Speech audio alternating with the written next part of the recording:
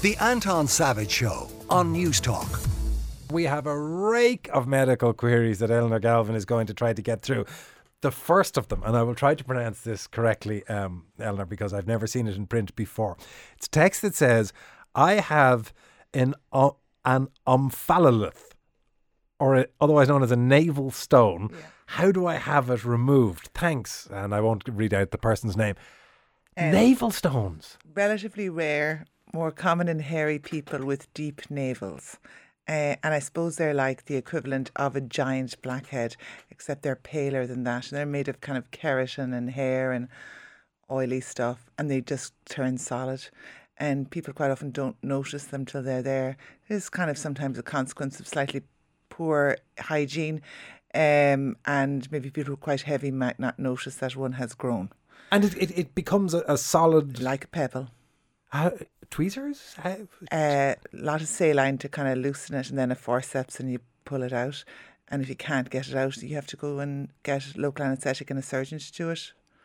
I'm always intrigued by how GPs learn the extraction of stuff. When it's a child with beads up nose or whatever. Do you do a bit in medical school? I think that's kind of on the job kind of learning. If somebody came in with something that strange, we would probably talk about it to each other.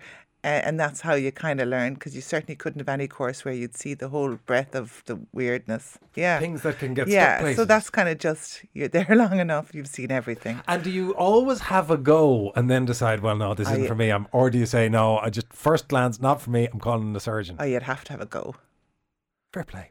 A text asking, how much damage can acid reflux do on teeth and gums, and how does acid work its way up to your mouth? It can do significant. It's one of the significant things of bulimia, isn't it, that you can get teeth damage? Absolutely. And repetitive vomiting, yes, can cause it, but more commonly, people who have hiatus hernias.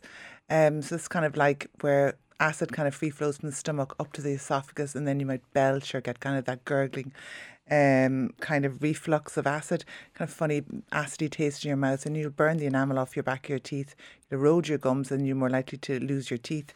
And lying down, of course, if the top of your stomach isn't tight properly, when you're lying down at night, that comes up, and then people start doing their own solutions, which is 2-3 pillows, and then it's probably Sitting time to get something done or take something for it. And how manageable is it? Very manageable. Very manageable, and shouldn't really be going on. Medication generally now, very rarely people operate in hiatus hernias, but sometimes they have to, because of the damage to like by the time you've got to the mouth, you've damaged an awful lot of your esophagus. And does the esophagus have nerves all the way down it? Would you feel if you were damaging your esophagus? So you'll feel the burn. Pain behind your sternum, and that's why people sometimes with acid would go to accident and emergency thinking they're having a heart attack. You feel it that far south in the body? I always thought it was just neck, but it goes down into the chest. Mid-chest, you can feel it as well. And quite often people think, and they can feel it right through to their back as well. A couple of questions about sleeping just arrived in. One saying, I'm 67 years of age and I recently discovered I'm having to pee 3 times during the night. Is there any quick cure for this problem? And another, I wake up between 3 and 4 a.m. every night in a lather of sweat. I've been doing this for about 4 years. I'm female and 51. Is this just the start of menopause, or should I be getting checked out for something else? Oh, God bless her. It's the start of menopause.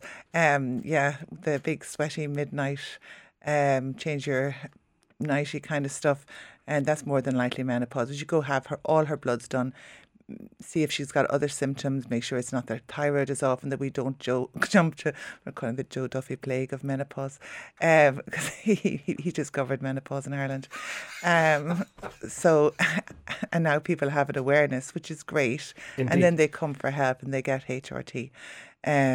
If it's suitable, and that's the end of the waking up in the bed sweaty in the middle of the night. What if the other one then, the 67-year-old man having to pee 3 times during the night? It's very hard to get a quality of life if you're peeing 3 times at night, and he should go have his prostate checked. And it probably is benign enlargement. We've got to be sure it's benign. Get his bloods done. Make sure it's just benign, in which case he can take medication. I had a friend with that, a benign enlargement, and it drove him absolutely because he couldn't get a decent night's sleep out of it. Really had torture. Another one asking, can you ask the doctor about thigh pain? A few months now with this. My doctor says it's sciatica, but I'm not convinced. I've suffered from lower back pain most of my life. I do aqua aerobics twice a week and I walk. It still hurts. I'm wondering if it's my knee. The commonest cause of thigh pain is sciatica. What is sciatica? Sciatica is the little prolapse of a nerve on your back that pushes on on your sciatica nerve that runs down your leg. But that's in your back, Eleanor. How can it hurt your leg? Because out of your back springs the nerves that serve your legs.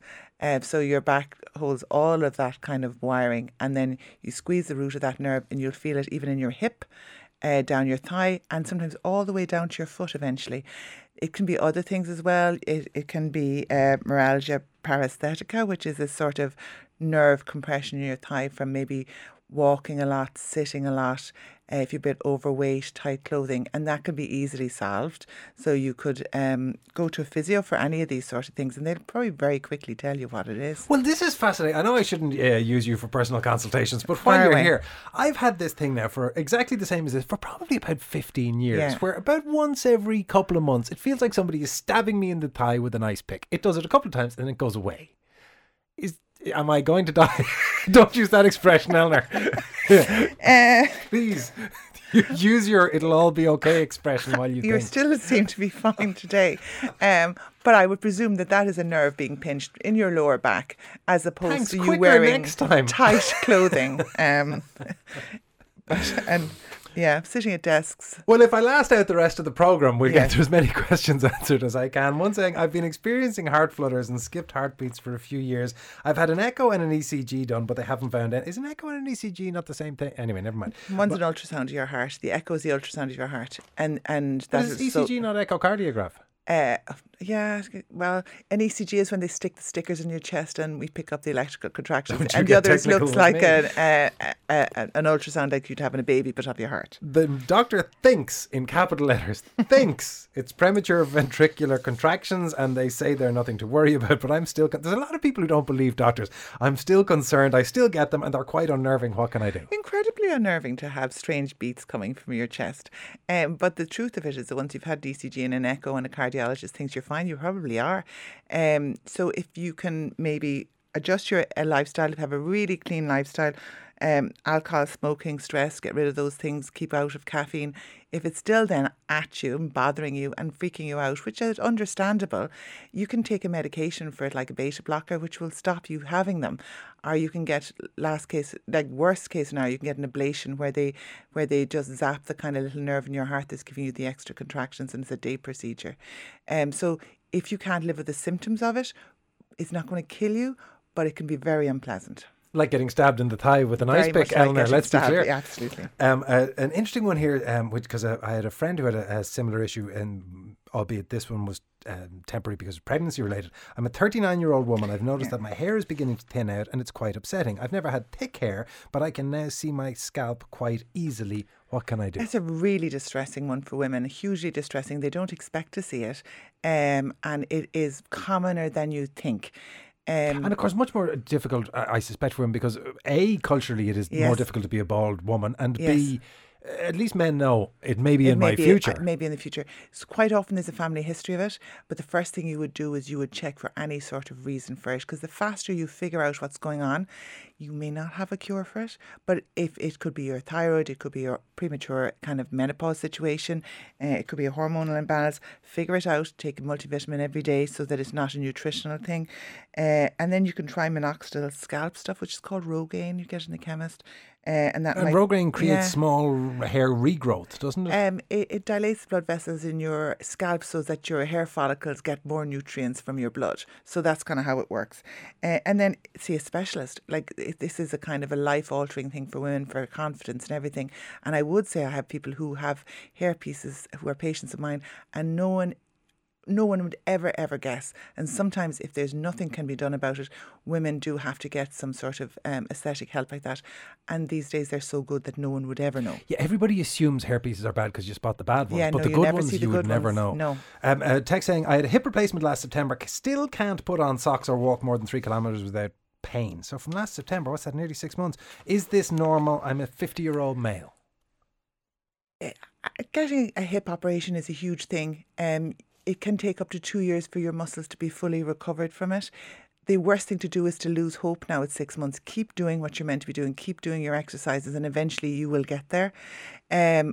And if you have seen a physio and are now being discharged, maybe go back for a few things. The putting on of socks for people who've had hip replacements is incredibly difficult anyway, because you're not meant to bend your new hip more than 90 degrees, and you're also not meant to cross your legs.